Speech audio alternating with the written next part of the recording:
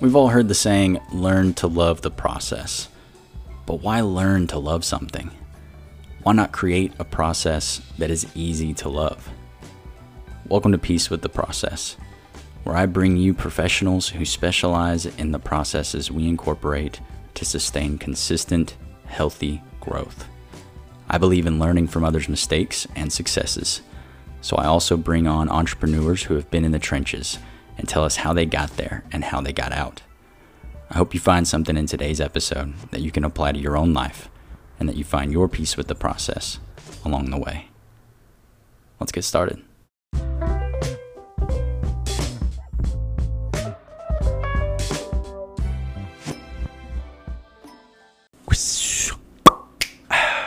Hey everybody, and welcome back to another episode of Peace with the Process. So glad to have you listening to the show today. I want to thank you and everyone who has taken time out of their day to write us a rating and review.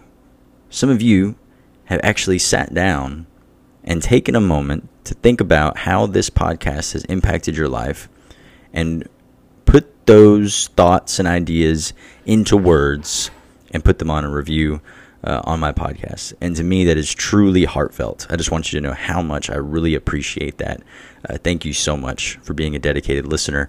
Those of you who haven't had a chance to leave a rating or review, just head on over to Apple Podcasts. Right now, that's the place where I see most of my reviews. I believe there's a few places that it won't actually let you leave a rating and review. So if you would like to, Apple Podcast is the place to do it. I sincerely, really do appreciate that, you guys. I know several of you have been listening since day one, and that means a lot to me as well, here on episode 29. So I'm just genuinely excited to be able to bring to you today's guest, because our conversation did not necessarily hit the topic that we intended. And I don't mean that to say that we ended up on a topic that we weren't okay with by any means. You may hear me mention in my conversation with Wayne Mullins today about how I've kind of tiptoed on bringing on somebody in the marketing industry, because there are so many people doing marketing, social media marketing, and all kinds of things. And this one stuck out to me, obviously because of the name, Ugly Mug Marketing. But then when I opened up their website, there was a lot of things on their website that really stuck out to me as well, which I talk about with my conversation with Wayne. But we actually get off on a topic that I didn't expect to, but it makes total sense as to why his business stood out to me. And it just makes total sense. It's crazy because I'm recording this introduction quite a few days after the initial recording, and I received a thank you card in the mail from Mr. Wayne Mullins. Wayne, if you're listening, thank you for the heartfelt message on your thank you card. And thank you for the cool stickers. I got some cool stickers and some magnets. These things are really awesome looking. And I don't know, it shows as to why we got on a completely different topic, other than just what Wayne does with the business, like what their core functions are, like what their end result product is, and why we got so caught up on conversation of all the groundwork that goes into doing what they do. So I just wanted to point out that distinction so that you can kind of have an understanding of my perspective on the topic. On why we veered off of topic, and then I kind of bring us back on a little bit, and we get a little bit of insight into marketing there toward the end. So if that's what you came to listen for, then just bear with us until the end of the episode. We go over a few things in regards to marketing. But I want to thank everybody for hopping on today's episode. And if you are looking for more and all things Peace with the Process, head over to peacewiththeprocess.com. And there's a lot of extra things that you can check out in there. We have a resources page. We have a tools page. We've got, obviously, the podcast episodes. But then we've also got some articles that I've written as well. Some things to make you scratch your head and think a little bit deeper. And if you have any feedback or just want to get in contact with me, make sure you reach out with me on my socials, Facebook, Instagram, and all the good things. And I look forward to hearing from you guys. So without further ado, I bring to you Mr. Wayne Mullins. All right, guys, we got Wayne Mullins here today from Ugly Mug Marketing. Wayne, it's a pleasure to have you on the show. How are you doing? I'm doing great, Blake. Thank you so much for the invite, and I'm excited about our conversation today. I am too. And I've got to be completely forward with you. I have held back from inviting a guest on the show whose career is in marketing, because there are so many people out there who are getting into social media marketing and are calling themselves social media marketers. But I took a look at what you have going on at Ugly Mug Marketing, and the name itself, obviously, big attention catcher. You know, why would somebody call themselves Ugly Mug Marketing? And I check out your website, I see the why. I'll let you tell it. But there was more in there as well as to why I decided to reach out to you and get your take on the industry. But before we dive into all the whys of what it currently is, tell us a little bit about why you ended up in marketing as your career. Yeah, absolutely, Blake. So my journey actually began my junior year of college. My parents, for whatever reason, decided to give me some CDs by this man by the name of Zig Ziglar. I don't know why they gave me those CDs, but they did. And so the CDs were on selling. So I started listening to these CDs, and Zig Ziglar did a phenomenal job of not necessarily teaching me how to sell, but selling me on the profession of selling. So I decided I had to go into selling. So graduated from school. My degree was actually in business and in marketing, but I wanted to go in sales. So I spent about 3 years in sales. And, you know, like so many people, Blake, when we first begin something, we're often very terrible at it, right? We go in with all these big ambitions that we're going to be great and that things are going to be this kind of, the green grass on the other side of the fence, so to speak.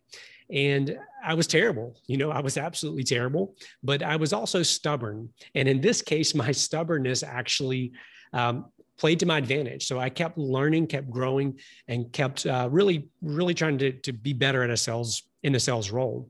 As a result of that, I started looking at the revenue that I was generating for this company I was working for.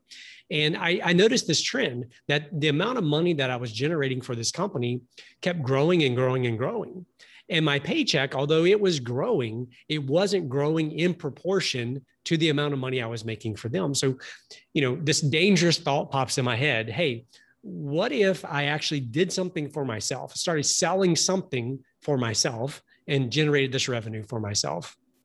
And out of that one little seed of thought or seed of idea, kind of took me down an entirely different path. So I was doing well in that job. It was a corporate sales job, 8 to 5, Monday through Friday, lots of great benefits. And, when I decided to kind of pursue my own path, I said, well, let me sit down and figure out what are the actual skills, what abilities do I have that I could actually bring to the marketplace? What could I actually provide to the marketplace that they may want? What could I sell? And I don't know about for you or for some of your listeners, but for me at that time, my list was very short. On the list, it said lawn care. That was the extent of my skills and abilities that I had outside of selling. So much to the dismay of my parents, much to the dismay of some of my friends, I decided to leave this great corporate job and jump into lawn care. I started that company from scratch. Over the course of 3 years, grew that company to a very large size, and ended up selling that company. But here's where the marketing comes in. So as a result of growing that company so quickly, I started having a lot of our actual lawn care customers come to me and say, hey, what are you doing? How are you growing your company at this scale, at this rate? And so I started advising them, started consulting with various people on their marketing. What are they doing from a marketing perspective? And as they say, and the rest is history. That was the beginning days of Ugly Mug Marketing. That's awesome. Yeah, we never know what that starting moment is going to be.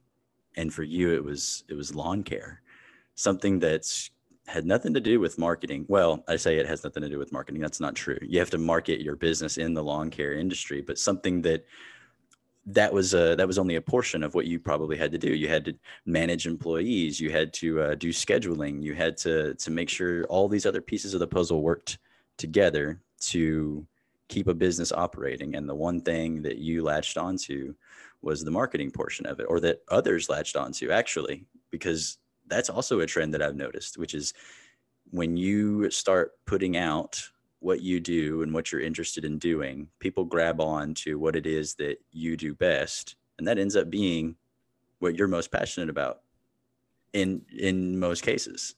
No, I absolutely agree with that.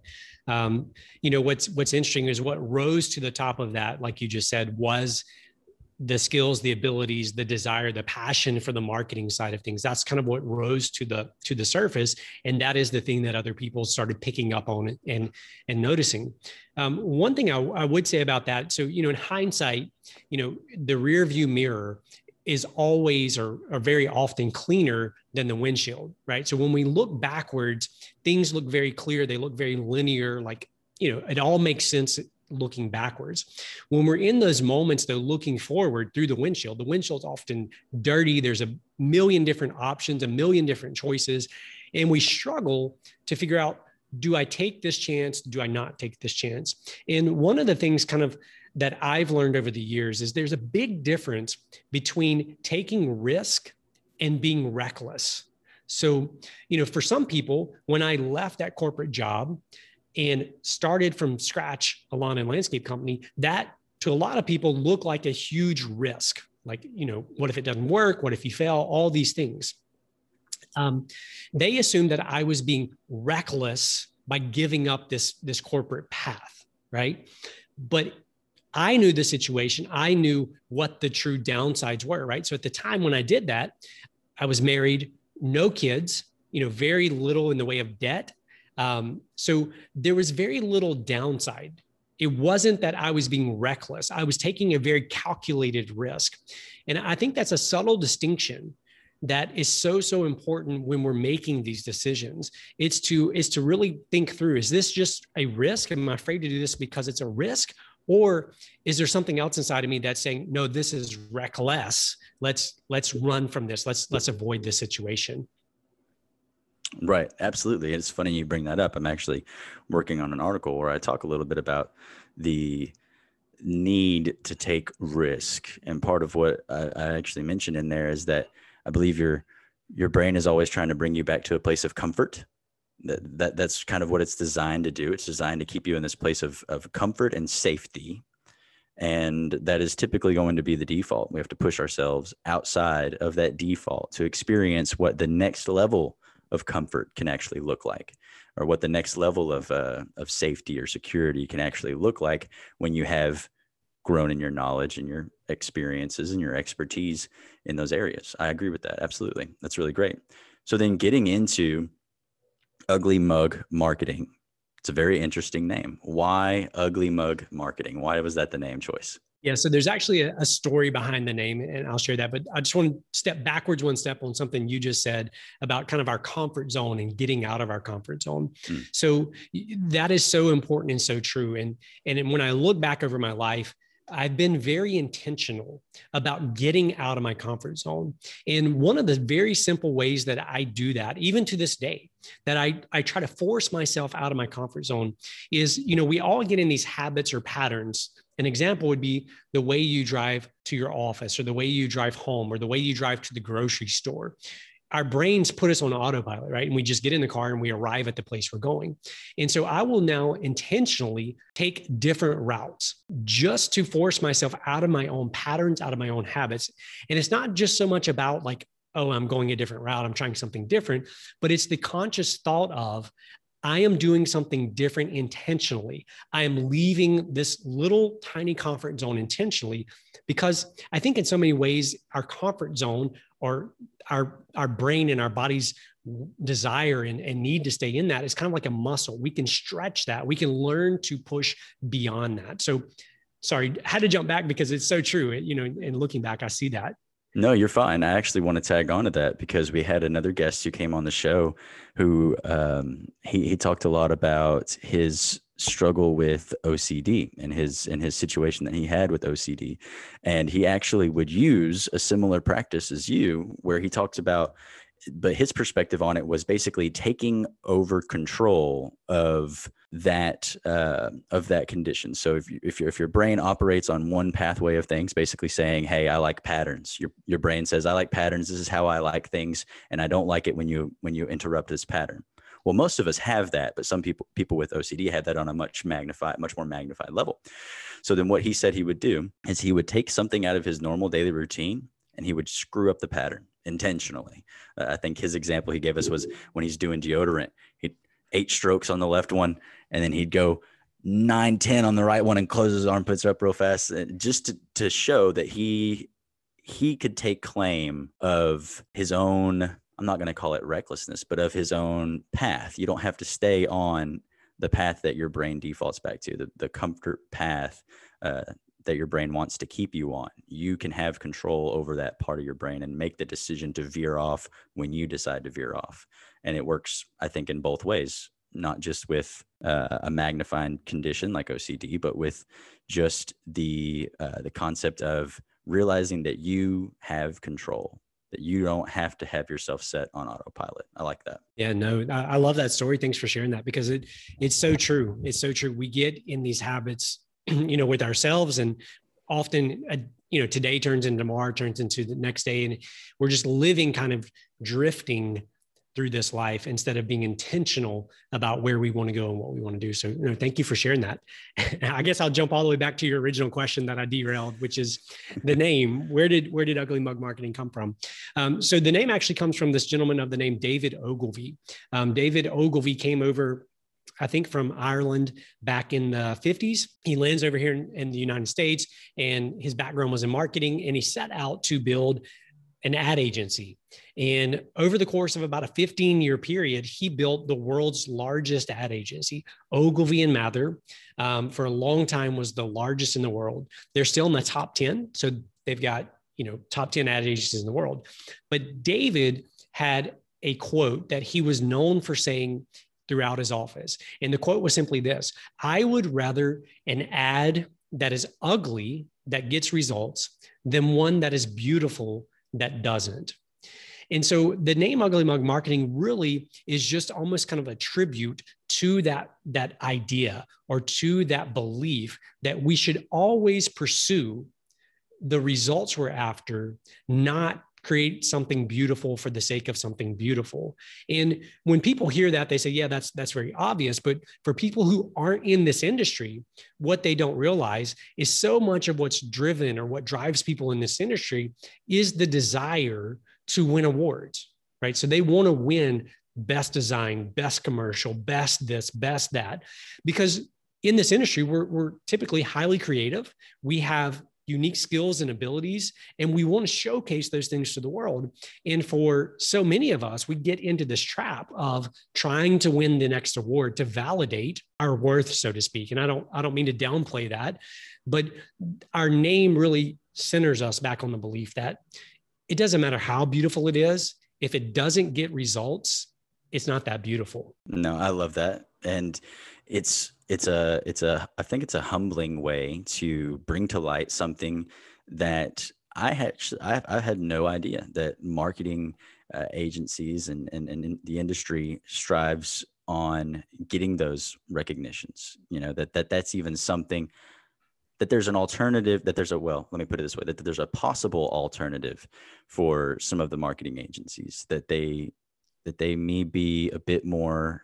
I guess the way that I'm trying to say it is I didn't realize that a marketing agency could be self-centered, because you think marketing agency, the sole job is to market the customer. It's to get them and to help them be the best person they can be, which is today more than any other time period that we've experienced, is actually probably the foundation that everyone teaches, everyone talks about as being your core for developing a functional business, no matter who you are, which is making sure that your customer succeeds, making sure that your customer receives the best service. There's not as much emphasis on, okay, make sure that you are well groomed, make sure that you are well structured, make sure that there's actually more emphasis in today's world that we're seeing on the consumer, on the customer, and what you do for them, rather than what you do as an individual, as an entity, etc. Yeah. And I think the shift, at least from my perspective, that shift has come as a result of apps and places where people can leave reviews. So there's some interesting data. Bain and Company did this study where they interviewed, I forget the exact number, but it was hundreds of organizations, businesses, and they went to them and said, here's kind of some levels of service. Where do you think you fit on this chart? So it was basically, poor service, mediocre service, expected service, superior service. And 80% of the companies said that they believe they provide superior service. So Bain and Company then goes to the customers of those companies and they survey them asking the same questions. You do business with, you buy from this company. How would you rate their service? Only 8% rated those companies as superior service. And so we have this misalignment in belief and expectation, number one. But the flip side of that, these review apps, Yelp, there's a myriad of them, now are making it more transparent, right? So the consumer now has a voice, a vocal spot where they can broadcast what they really believe. And look, there's pros and cons. I get both sides of the argument. There's certainly cons because everyone now is their own quote unquote media company, right? They can broadcast to the world. Even if they're crazy, they can broadcast to the world what they believe about your business, your organization. But the flip side of that is if you or I believe that we are providing superior service, and yet we have a 2 out of 5 rating on name the platform, something's misaligned, right? Something's misaligned with our beliefs about the products, the services, the quality that we provide. So I just think, while there is a lot of downside to these review sites and a lot of obstacles that come along, they can also serve very well to help us check our own beliefs about the products and services and the level of service that we provide. Yeah, absolutely. It's a very humbling market that we live in because that perception is now able to be shared with everyone. And I think, so you think of, how does a company get to a place where they have such a high expectation of themselves and it doesn't align with what their customers experience? How does somebody get to that place?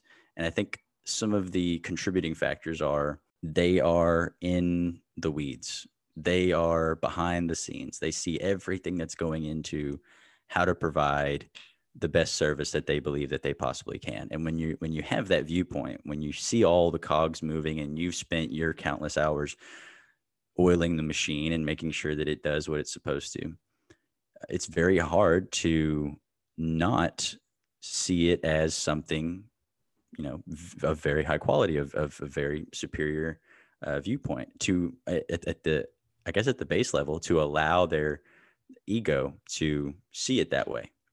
And then for us to have that perspective come in from the customer and be able to do that level set and say, that's not the case. That's not the case. So you have this behind the scenes curtains viewpoint, and then that own individuals or that own entity's ego as to what that looks like, that plays a role in getting them to thinking that they provide something better than what the consumer is actually experiencing.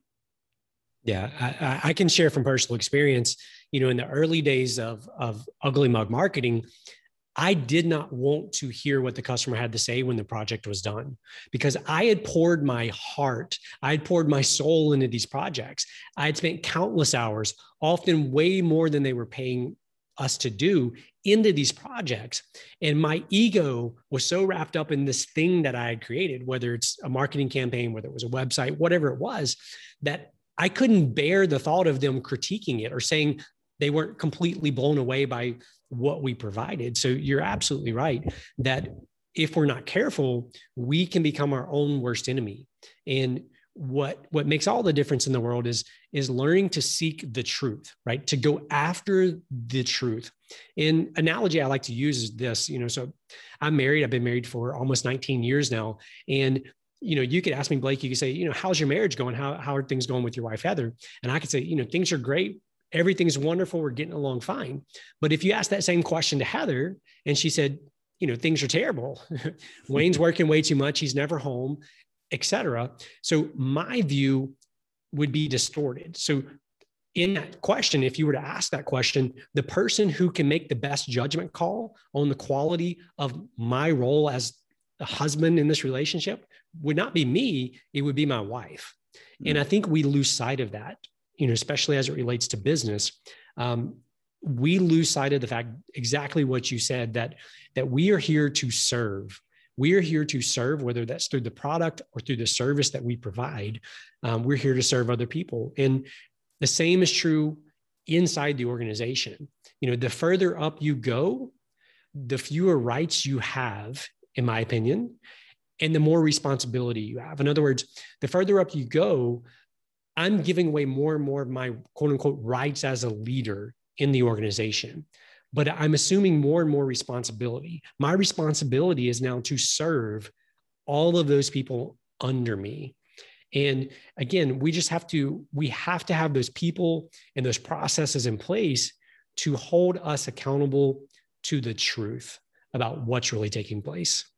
Yeah, absolutely. And I want to expound on that a little bit more and get some more of your thoughts into the phrase that you use: the higher up you go, the more rights that you actually get rid of. You actually leave behind some of your rights as a leader.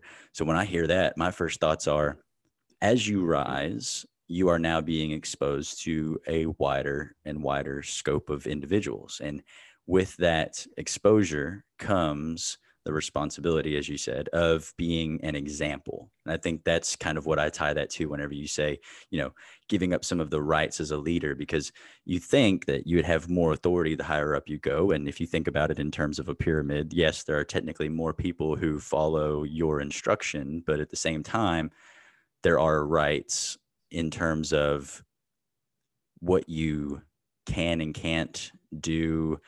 So how would I put this into words? So as a bare level base employee, not many people look up to you, at least not as many in comparison with someone who might be higher up.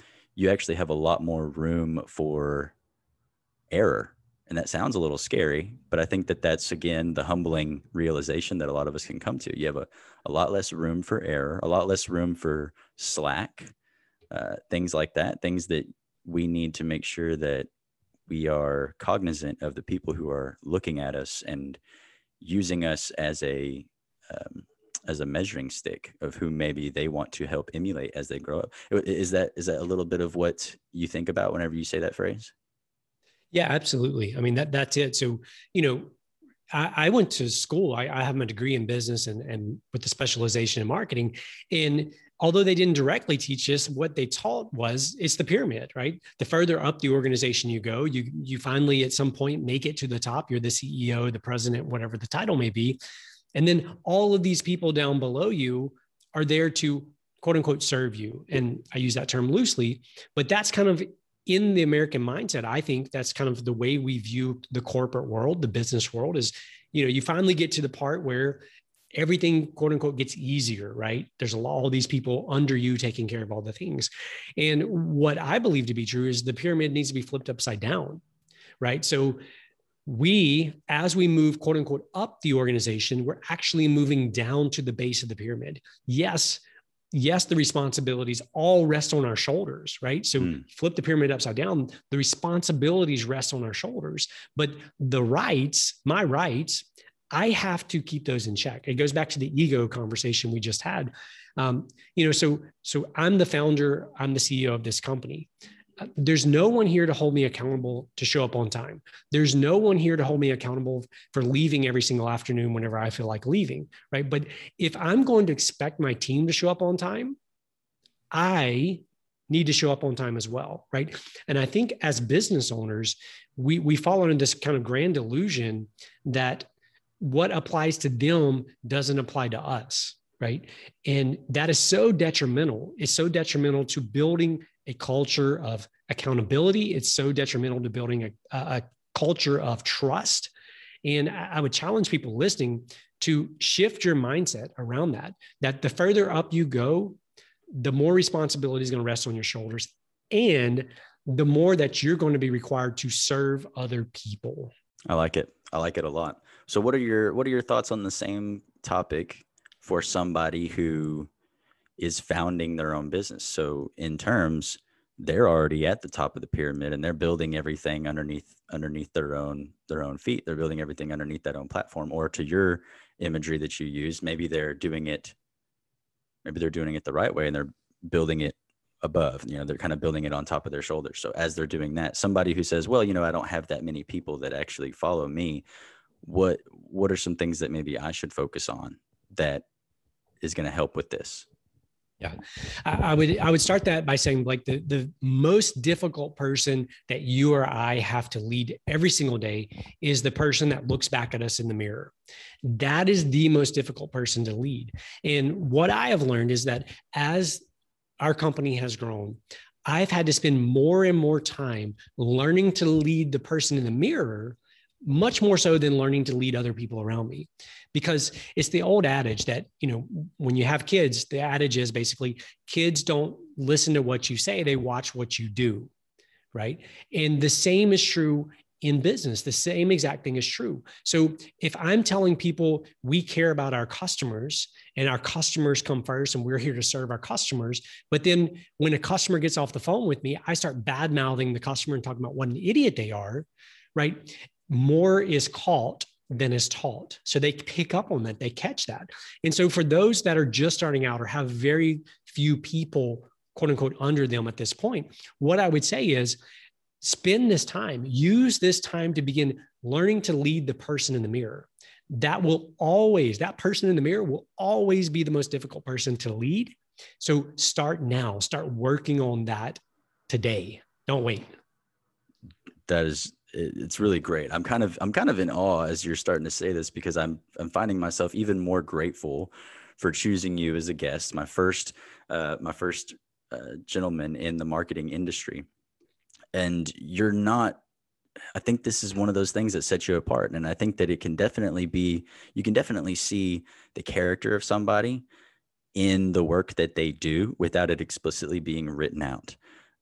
Because I may not have been able to put my finger on it of what exactly it was that made you stick out. And I kind of have something I'll touch on here in a minute that I know was, now that I'm thinking about it, but you don't just do marketing. As we're talking, one of the biggest topics that we're talking about is less marketing and more leadership quality. And it's a characteristic like that bleeds so well and so much into everything that you do.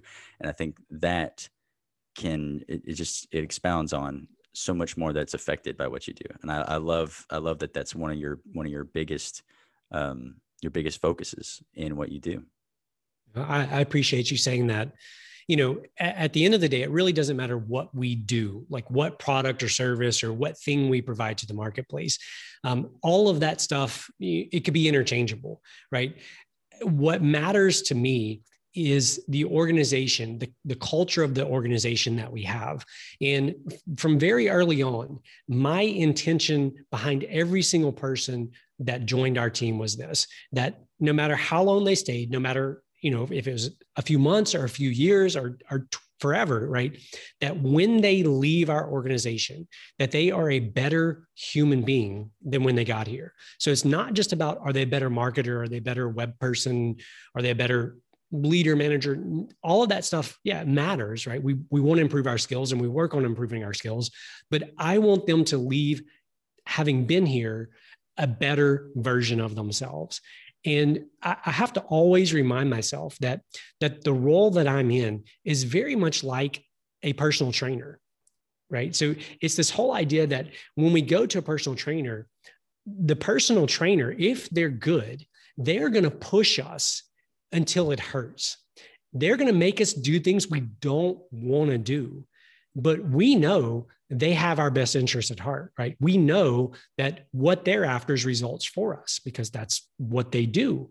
And so the same, I think, is so true especially for small business owners. Like when we shift our mindset to that our role in the organization is to help our team members be the best versions of themselves at work, at home, across the board, it shifts. And one of the things that I think is so important, and it was a huge hang up for me for a long time, is this whole idea of, I don't want to critique people. I don't want to push people too hard. I don't want to have too high of expectations.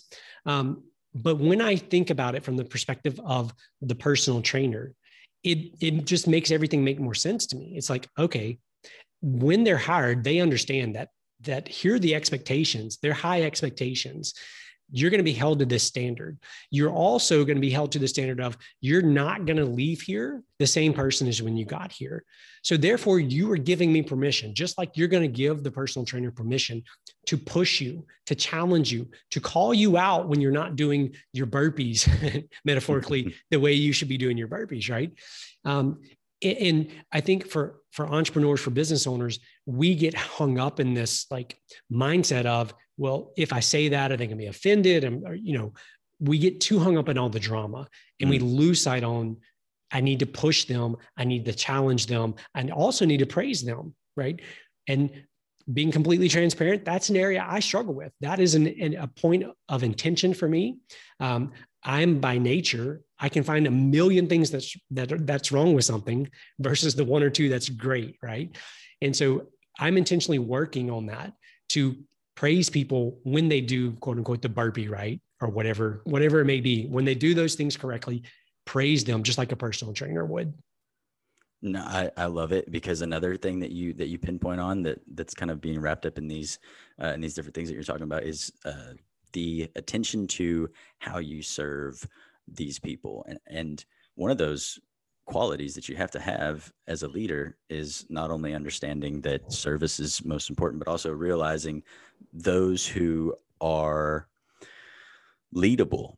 And from a coaching standpoint, as like a trainer, you would refer to that as somebody who is coachable. Is it somebody who is going to be open enough to receive constructive criticism? Also someone who is going to be open enough and mature enough to receive praise without it all going to their head.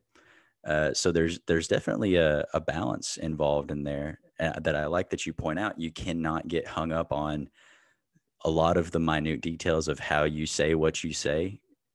Of course, there needs to be some attention there, of course, over time as you start to adapt and realize what works best. But there's also can't be too much worry about offending someone, because sometimes it just comes down to they're not open enough to receive criticism, and they're not, what's the word I'm looking for? Mature enough to receive praise without it building their ego. Yeah, no, both. I completely agree with both of those. That's absolutely spot on.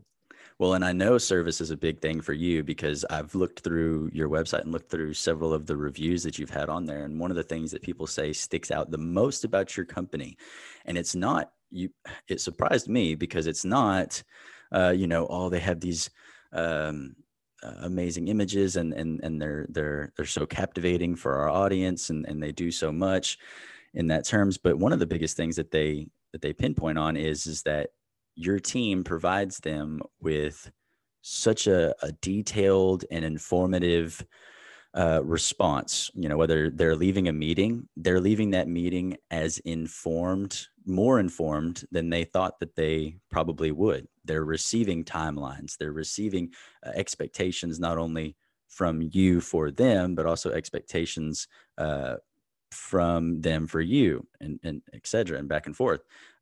That is one thing that just really stood out to me. Your emphasis on making sure that your customers are thoroughly informed and thoroughly communicated with. Yeah. Well, thank you for noticing, because that is a very fundamental part of our culture. One of our core values is to create remarkable experiences. And when most people hear that, and most people think about that, they think about these grandiose big things. They think about, surprising people for their birthday or whatever it may be. But we believe that the way that you create remarkable experiences is in doing things in an exceptional way. So when someone leaves the meeting, or when someone shows up to the meeting, right, look for ways to engineer little subtle things that make that experience truly remarkable. One of the phrases that I say often is this: to succeed in business in America today has never been easier. If you simply do what you say you're going to do, when you say you're going to do it, you will be successful. Now, I can tell you, So Ugly Mug now is 12 and a half years old. And I can tell you, we work with a lot of different people every single year.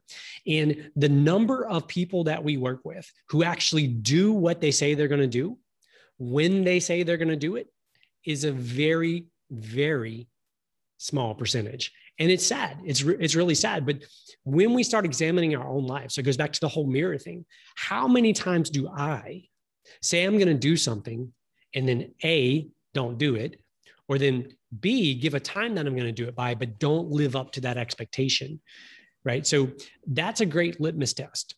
So if you're going to have a culture that exceeds expectations, you've got to, number one, figure out what is it that the person on the other end is expecting, right? What's expected in this relationship? And until you clearly define what's expected, you cannot exceed those expectations at all. So doing what you say you're going to do, when you say you're going to do it, is automatically in today's society a way to stand out from the competition. Tell them you're going to have a proposal by 5 o'clock on Wednesday, have it to them by 5 o'clock on Wednesday. Very, very basic, but sadly, so few companies, so few organizations actually keep their word today. I love that.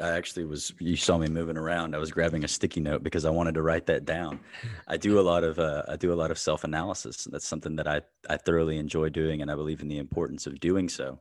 And that's something that I don't analyze myself on. How many times am I living up to my word? Because that's what it comes down to. Is are you keeping your word on a regular, consistent basis? So to do that, it's often difficult because what we can sometimes think we're capable of doing, we sometimes come up short. So what are some practical ways of keeping our words? I know the industry or the corporate world will oftentimes say, I believe it's under promise and over deliver. Is it kind of a similar practical step that you would say as well? Yeah, I would. Remind me, I'm gonna give you something I want to come back and touch on. Let me answer this question first. I want to touch on integrity in just a second, but what I would say is that, we always talk about providing superior service or exceeding customer expectations. And what we recommend people do is go through and ask yourself this simple question: what does a reasonable person have the right to expect when doing business with us? And you go through all the points of interaction. So for us, it's going to be different. So we're in a service-based business. So there's a lot of points along the way. And we have to ask, what do they expect when they call our office? What's a reasonable person expect? All right. So we answer that question. Then we go down, so we go all the way down the list. When somebody emails us, what does a reasonable person expect? And then what we do is we draw that down the middle of a sheet of paper. And then on the right-hand side of that, we would write, what is something in the same question? What is some way that we could exceed those expectations? So in other words, if someone calls our office and they expect that we're going to answer the phone within 5 rings.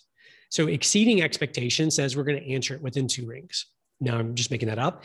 Email, for example, what's the reasonable expectation? The reasonable expectation may be you get a response within 24 hours. Well, exceeding that says you're going to get a response within 12 hours. Now, here's the interesting thing. So that's very clear. That's very obvious.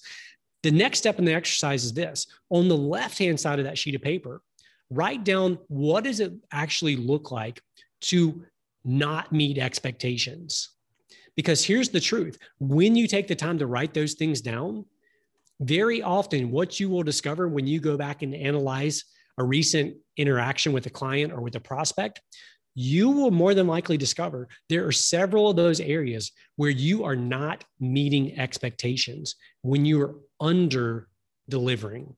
And so that creates a little litmus test for meeting, exceeding, or under. And if you don't write out the under, your brain will by default assume that you're at least meeting until you write out in words, exceeding, under exceeding expectations or not meeting expectations for email would be taking longer than 24 hours to respond. So now I have a litmus test. Okay, let's pull up your inbox and let's see how long it took you to respond to these people, right? So it becomes a very simple litmus test for anybody, any situation. You can create this sheet. I love that. You saw me looking down several times while you're saying that. I'm writing notes. I love that. Absolutely. That's really, really good. Um, Now, I want you to go ahead and pick up where you said you wanted to go off was on integrity. What was it you wanted to talk about on that? Yeah. So, this ties kind of back into what we were talking about just previously, with doing what we say we're going to do when we say we're going to do it. And integrity is a buzzword. It's a core value you'll see in, pretty much every organization. Everyone says, we have integrity. We believe in integrity. And what's funny is I believe this is true. Someone told me this, that Enron, integrity was one of their core values, right? And we all know what happened to Enron. They were cheating, they were stealing, they were covering up numbers. So clearly, just because you have something on paper doesn't mean it's lived out throughout the organization. But when we think about integrity, we think about integrity as a moral issue, right? We think about it as kind of a good or bad when we think about integrity. And what I would challenge people to do is think about integrity differently. Think about it almost like a law of physics, like gravity. So integrity is a did or didn't, a yes or no. So when we have integrity, we either did or didn't do what we said we would do. We either fulfilled on the promise or we didn't. There's no room in that explanation for the excuses, right? There's no room in that explanation for, I didn't do it, but you see what happened was my kids got sick. There's always those excuses, right? We always justify our actions with those excuses. And another phrase that I say often is our excuses and our success are mutually exclusive. The more of one you have, the less of the other you're going to have. So make sure that you're not using excuses. And the simplest person or the easiest person to fool with your excuses is, again, the person in the mirror. We always want to give ourselves a pass. I love it. I love it. Have you ever done a TED Talk before? No. Do you have some connections? No, I wish I did. If I did, I would be hooking you up immediately. No, I think you're definitely a thought leader in the realm of leadership, and it just truly shows what leadership can do for a business and for a company when that is the foundation of why you do what you do. And it definitely goes deep. I love it. I love everything that that we've been talking about here. And we've spent a lot of time on your character and how that displays in the company. I definitely want to make sure that we also touch a little bit on the practicality of marketing. As much as our listeners probably thought that's what they were going to get out of this conversation, I'm glad that we were changed in that perspective. I'm glad that the main focus fell on leadership, service to others, and personal accountability. Those are so important. And I believe that with those three, someone who maybe can't afford to have somebody do their marketing for them, someone who's probably just getting into developing their own business and they're juggling so many things, that those are some very key characteristics of that they need to focus on, rather than focusing on, okay, how am I going to make sure that this is structured and that this is set up and that I'm doing this correctly and that I'm doing that correctly. Because I think that's what a lot of people think they're going to get when they think of a podcast of, okay, we're talking to a social media marketer. We're going to hear, okay, well, you need to position yourself this way in the market. And these are some of the things that you need to be doing on a regular basis in terms of, what to post and how to post. And this is the colors and the imagery that people are looking at today. And the fact of the matter is those things are fluid. If I'm not mistaken, you can correct me if I'm wrong. Those are things that are going to change as the market and as generations evolve, but the things that stay the same are the characteristics of your ability to lead, your ability to serve selflessly, I might add, and your ability to have personal, to have expectations of yourself. Yeah. Personal accountability. That's the word I was looking for. Yeah, no, absolutely. I agree. All of the other stuff is interchangeable. Kind of as I said earlier, it doesn't matter what we sell. It doesn't matter if we're selling social media. It doesn't matter if we change tomorrow to sell t-shirts, right? It's what's at the core. It's what you stand for, what your people stand for, and are you making progress, right? Are you serving other people? I don't remember who said this. I want to say it may have been, the name will come to me later, but he basically said that if you want to improve your business, here's the best way to ensure that you improve your business is to spend 1 hour a day in serious thought about how you can serve your customers better. And what I would say is that is absolutely true. That is not going to be a short game, right? That's a long game. You're not going to fix today's cash flow problems doing that.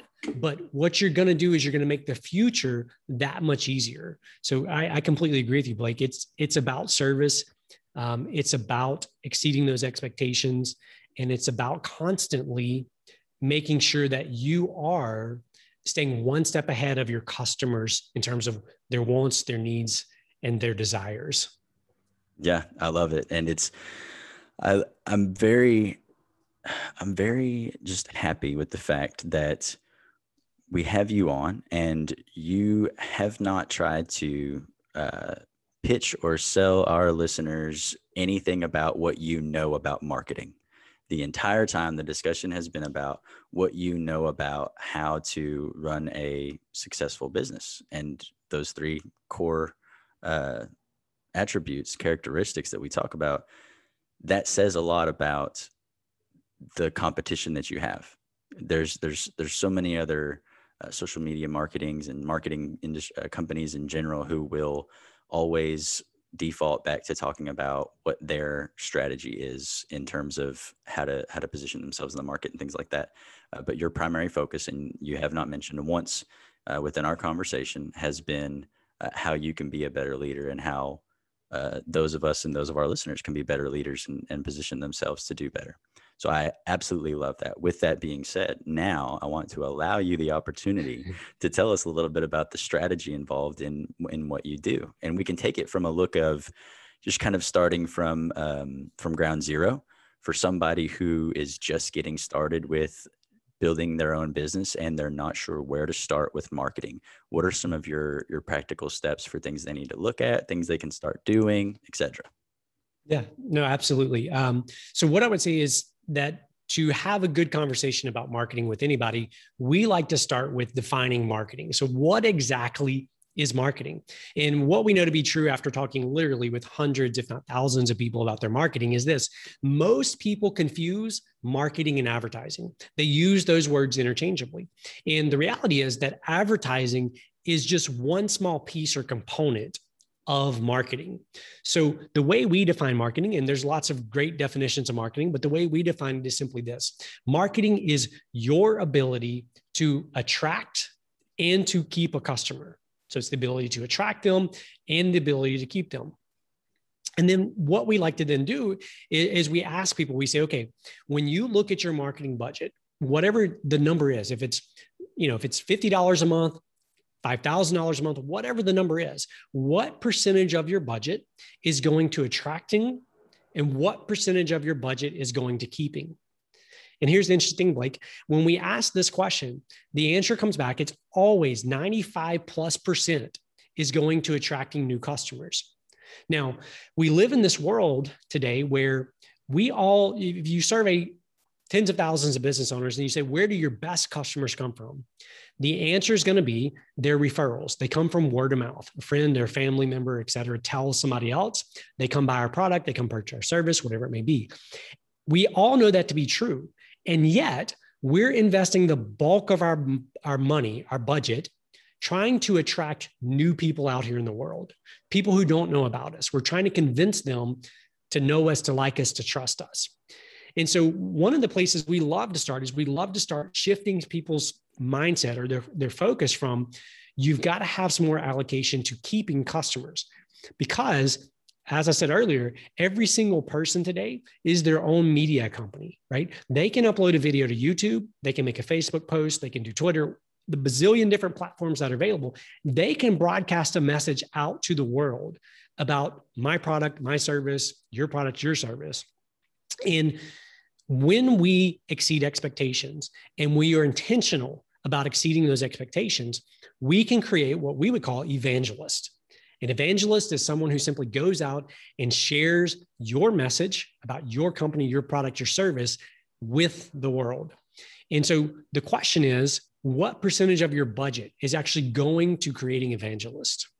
And so we look at beginning to shift that conversation, to beginning to shift that mindset around always having to attract new people, and instead nurture the existing people.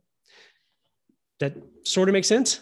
No, that makes perfect sense. I think I've actually, who was it? I don't even know who it was. I think it was Brendan Burchard or something like that, that I was reading something about what he does. And there's a mention of your, what do they call them? Not sure. It's like your biggest fans, basically, and capitalizing on what they are willing to do for you, because there's a lot that they're willing to do for you. They've obviously bought into what it is that you do and what you stand for, and there's definitely power in that, for sure. And you're right. It's rare that I've heard anything mentioned about that. It's always, what is the best number of times to post per day? And, what are the best times a day to post? What kind of stuff should you be posting? Things like that. Yeah. And I could certainly touch on those things, but what's more important is the framework underneath all of these things. And that's what we spent so much of the initial part of this conversation about. The way I view it is this, in business, what sells or what's really sexy right now on podcast would be the tactics, the latest, greatest, here's how to grow your Instagram following by 20,000 followers overnight. Here's the tactics we're using to get that. Well, the sad thing is when we start chasing tactics, the tactics change every single week, every single month, whatever the time period is, because we live in a very fast-paced world. There's always a new app. There's always something coming down the pipe next, right? That we need to learn about, the new tactics. Well, below that, you have strategy, right? So tactics up here, right below that, you have strategy. And then below that is what I would call frameworks. The frameworks, to use an analogy, you think about a train on tracks. The framework is the actual tracks. The strategy would be the type of locomotive, the type of train sitting on those tracks. So are you pulling a heavy load? Okay, then you may need big diesel engines. Are you, again, if speed train carrying people in Japan back and forth on the bullet trains, that's a different engine. Then the tactics become, how do we operate this engine? How do we run the train itself?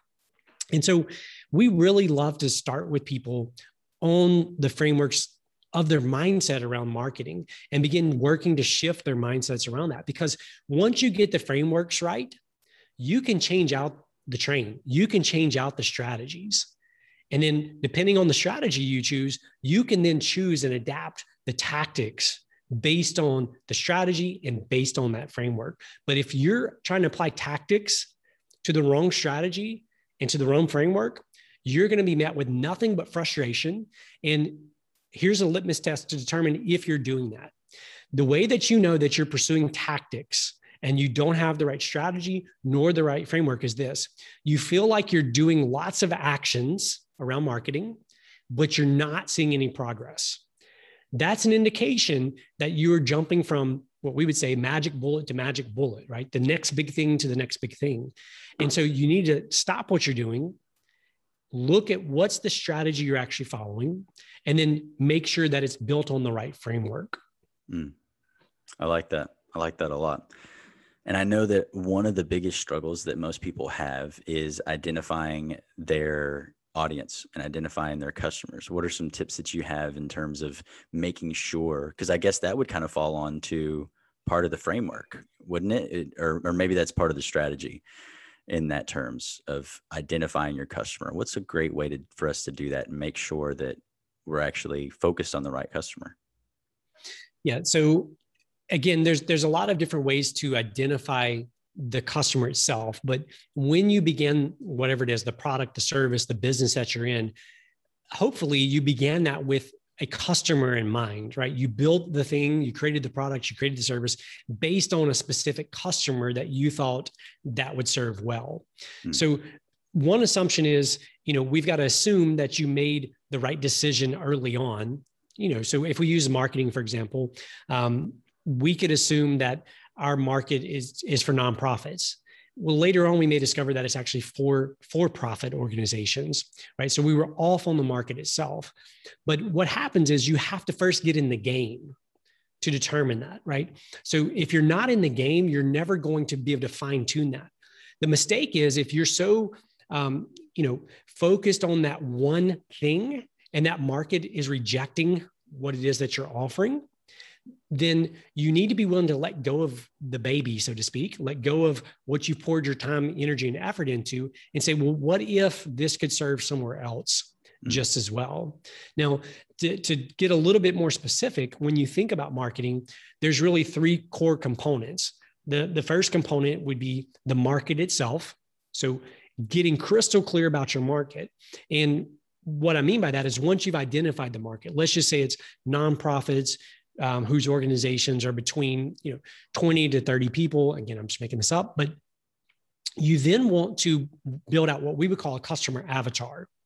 You want to know everything possible about these people. Are they married? Where do they live? What type of vehicles do they drive? What are their hobbies?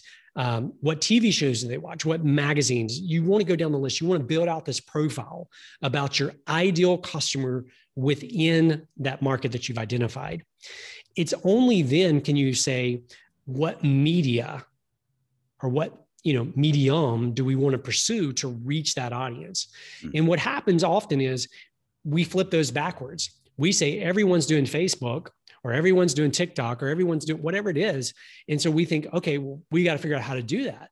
And instead, we have to start with the market. We have to understand, where are they showing up? Where are they going to be so that we can put our message in front of them? So don't put the cart before the horse, so to speak, right? Right. Get clear about the market, then figure out how you're going to put your messaging in front of them. Don't flip those the opposite way. And the other component I'll just mention is just the messaging itself. You can't write effective messaging without clearly understanding the pain points, the desires, all these other elements of your market. And let me take this one step further just to say this, that when you think about your market, the people that you're going to serve, you should know them so well that you could write a page from their personal journal. So what I mean by that is if they woke up in the morning, they wander over to their desk and they look down at their journal page and some magical reason it's already written, it should make sense to them. It should be, how in the world did someone know this about me? How in the world did they understand my frustrations? How in the world did they know my desires? That's how well you've got to know your market. And it's not easy to do. It takes time, it takes energy, and it takes a lot of effort to do that. But when you do that, then you can exceed expectations. Then you can serve them like no one else can. And then you will be successful in all your marketing efforts. I love it. I love it. And you're such a wealth of knowledge. We are at the pretty much end of our time that we've got here. And I don't want to take up any more of your time. I know you're a busy man. But I definitely will be circling back with you at a later date and time to possibly have you back on the show again. I think there's a lot to be said about what you know, what you carry about yourself, and what you believe to be true about business, marketing, leadership, and all of the above. I've thoroughly enjoyed our conversation today, and I think you have even more that we can learn from. And it's rare that I get an opportunity to say something like that. A lot of times everyone has their stuff packaged in one little deal, and they can get pretty much everything out all in one spiel. But those who have such a wealth of knowledge that we just can't get it all in 1 hour slot, I thoroughly enjoy spending time with those individuals, and you are one.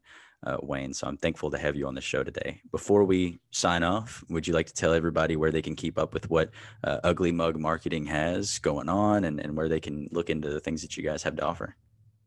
Yeah, absolutely, Blake. First of all, thank you so much for the kind words. I really do genuinely appreciate that. The simplest place or the easiest place to go is just our website, uglymugmarketing.com. My email address is there. Our phone number is there. All our social media channels are there.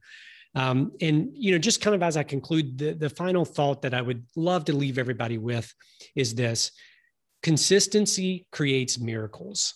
So whether that's in your personal life, whether that's in your business life, whether that's in your family life, spiritual life, it doesn't matter. Consistency will create miracles, but we, the person in the mirror looking back at us, have to be willing to be consistent in both our attitudes and our actions every single day. I love it. I absolutely love it. I actually say consistency equals influence. Yours using the word miracles has such a broader impact to it, and I love it. So I might take a little bit of that as well. But great, amazing ending words, Wayne. Thank you so much for coming on the show. Thank you so much, Blake. Well, there you have it, ladies and gentlemen, Mr. Wayne Mullins. Now, how awesome is it that we can meet an individual with an idea of what our conversation might be like? Because I have to be honest, a lot of times when I have guests on the show, I usually expect them to pitch their business a lot. And it really says something for an individual to come on this show and not say a single word about his business the entire time without me actually kind of prodding to get some of that information. Not really prodding, but you know what I mean, like really trying to hone in on some questions regarding the business, when the majority of Wayne's conversation, all of it stemmed from his own desire to talk about the foundations within Ugly Mug Marketing and the foundations of how leadership works, the foundations of responsibility of ourselves as leaders, how we hold ourselves accountable, how we show up every single day. Those are foundations that I love to talk about. And I love that I found Wayne and Ugly Mug Marketing. That it's just, again, I already mentioned it at the beginning of the podcast, but it just becomes more apparent when you have these foundational principles at the top of your mind. Everything you do just emits excellence, and you stand out from the crowd when you genuinely just project these types of things into everything that you do. When you project good leadership, when you project good self-accountability, when you've looked at yourself and made a analysis of how well you're doing in life, and then you've made steps, practices, incorporated large chunks of your lives toward becoming a better person, a better human being, and then not only just making yourself better, but making the people around you better, doing anything that you can to serve and lead with integrity, with passion. It shows up in everything that you do. So there are some foundational things that I believe we can all get really good at that will help us be really good at everything else we want to be really good at. So without being any more redundant, I want to thank you all for listening to another episode of Peace with the Process. If you enjoyed today's episode, do me a favor, head over to Facebook or Instagram and comment on today's teaser post that I put out there and tell me what it is you enjoyed about today's episode. Now, if you're looking for more Peace with the Process, you're looking for more episodes, obviously you're already in the right place for more episodes, but maybe you want a little bit more resources from each of our guests, you can head over to peacewiththeprocess.com. I actually have a resources page you can check out, and you can also get access to what I call our Insiders Access emails. You can sign up to receive everything about today's episode. Well, not today's. If you haven't already signed up, you missed it, but you can sign up today and get next week's episode, all the details, what we talk about on today's episode, what we don't talk about on that day's episode, and any opportunities for gifts, promos, giveaways, etc., all emailed right to your inbox. And you've got all the links and everything you need to check out the guests of that week and dive deeper into them. So if somebody catches your interest, all you got to do is open up your email and you've got everything you need to look into what they've got going on today. So thank you all again, and I will see you next time on the next episode of Peace with the Process.